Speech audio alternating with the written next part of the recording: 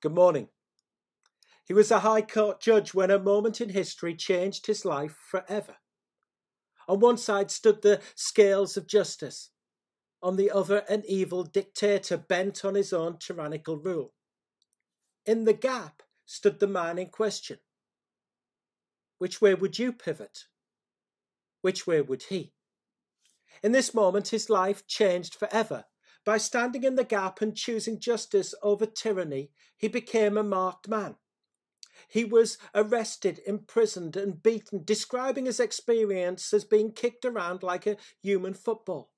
He suffered severe internal injuries, received the last rites, yet miraculously survived, and eventually was smuggled out of Uganda.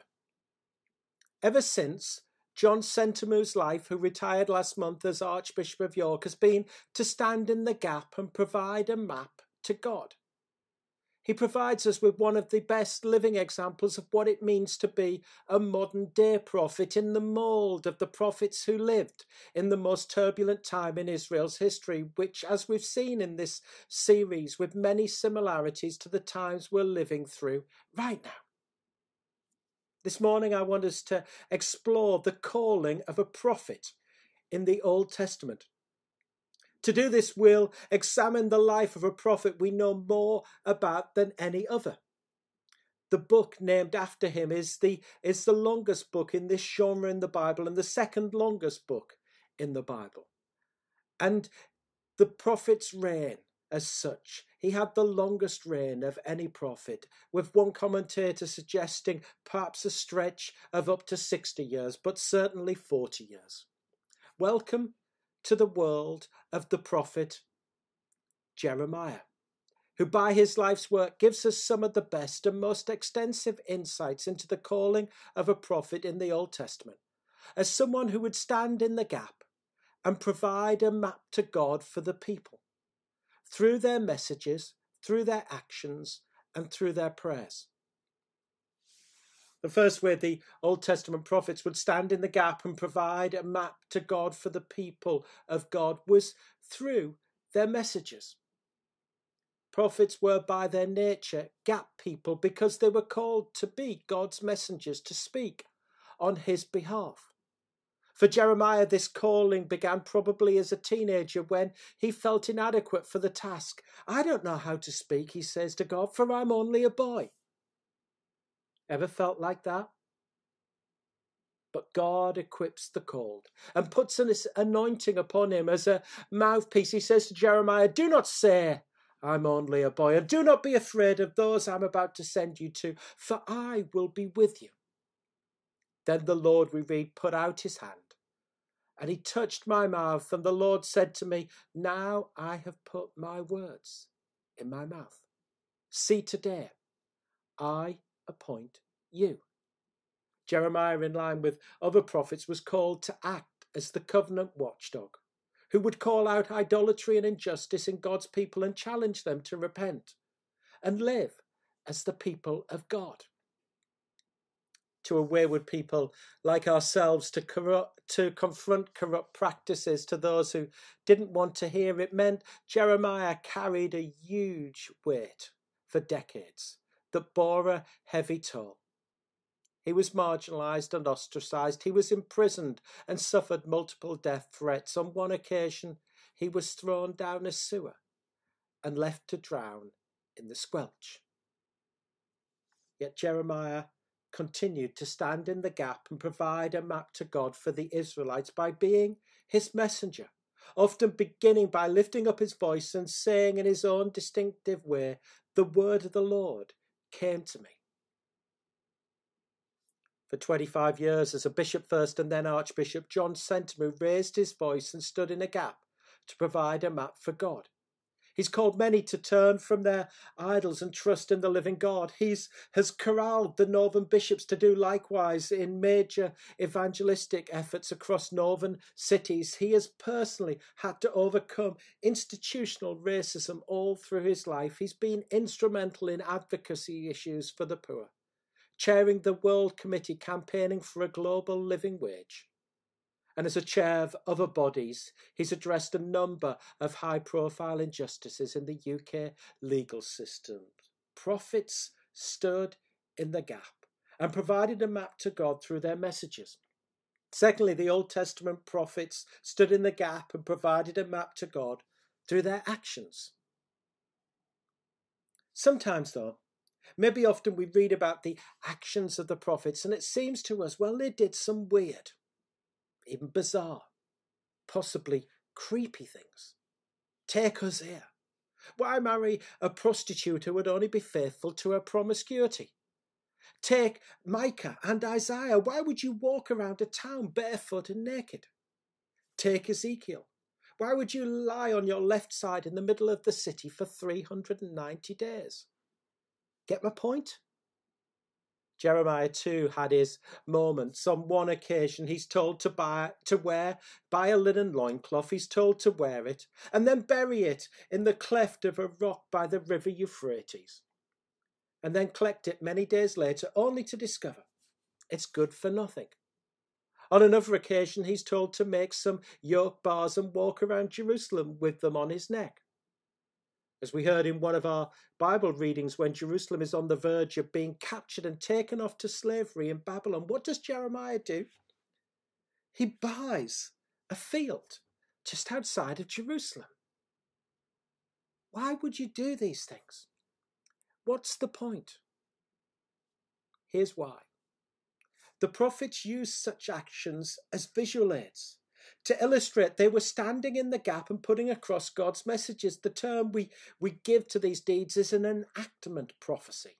It was one of the most common forms of prophetic utterance used by the prophets. So Jeremiah buries the linen loincloth after wearing it. Here's why he does it: to show how God's relationship with his people is spoiled when they refuse to be with him. He walks around Jerusalem with yoke bars on his neck to symbolize the people of God should surrender to the Babylonians. Most importantly of all, Jeremiah buys a worthless field to demonstrate in confidence that one day the people of God would return from exile in Babylon. It's why when Bishop of Birmingham, John Sentamu, stood in a gap and joined a community on the picket line of the city's Rover car factory, which was on the brink of closure.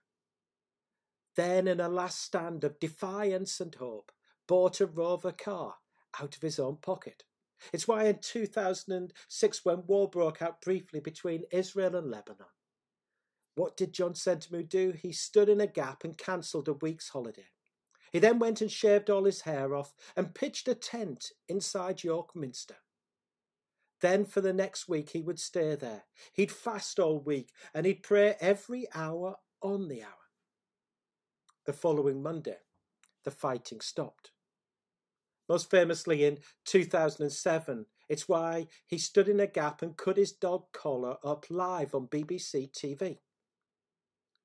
John Sentamu said to a watching world that his dog collar was a symbol of his identity, and thus by destroying it he was showing solidarity with the Zimbabwe people who were losing their identity under the repressive and racist regime of President Mugabe. As we know, he only put it back on after Mugabe was deposed in 2017. The prophets, they stood in the gap and provided a map to God for the people through their messages, through their actions, and thirdly, through their prayers. The prophets were deeply prayerful, and by their practices they stood in the gap between God and the people. They had a pattern to their prayers. We might like to use the word rhythm, as evidenced in the example of Daniel, whose pattern was to get down on his knees 3 times a day and pray to and praise God. Their prayers were personal. Jeremiah is known as the weeping prophet. On 5 occasions, he laments to God out of hurt and grief and anger and a sense of danger. The prophets encountered God's presence in prayer, as Jeremiah would declare to the people about the corrupt priests and false prophets. Have they stood in the council? In other words, have they stood in the presence of the Lord? And their prayers carried the weight of God's power. In the same way, it's a deeply prayerful life which has formed and sustained John Sentamu and enabled him to stand in the gap between God and his people. Whether it be his pattern of following the daily offices, providing a rhythm of prayer to his life, whether it be his personal prayer vigils on international, national and local concerns, whether it be his 6-month prayer pilgrimage that he took around and across the Diocese of York, bringing the presence of God to schools and workplaces, or whether it be his co-initiating of the global wave of prayer we know as the movement today, Thy Kingdom Come. Of course, not all of us are called to be prophets, as Jeremiah was, or an archbishop for that matter.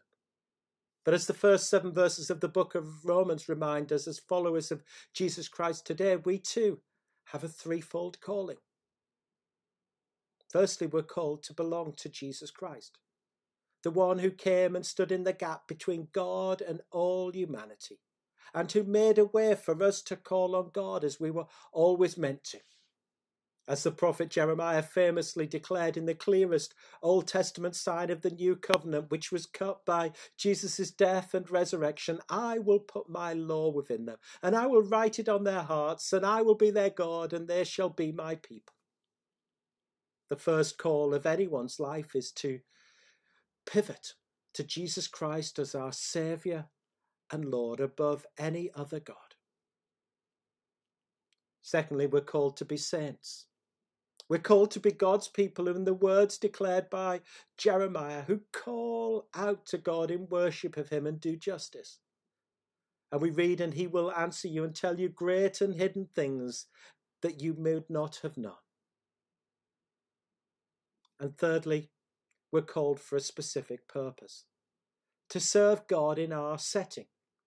As perhaps the most famous verse in Jeremiah says, "For surely I know the plans I have for you, says the Lord, plans for your welfare and not for harm, to give you a future with hope.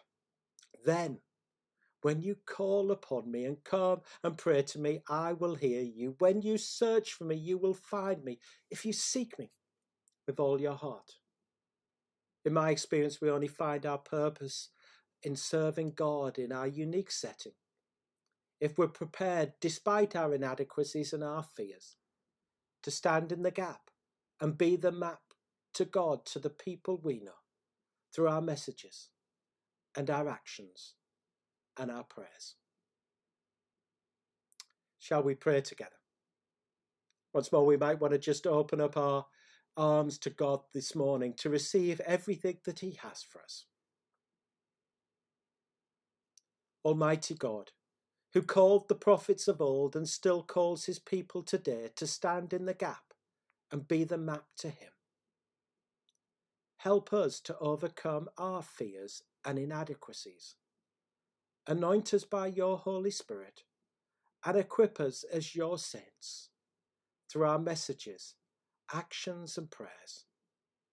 In the name of Jesus Christ, who stood in the gap to be the map for all humanity. Amen.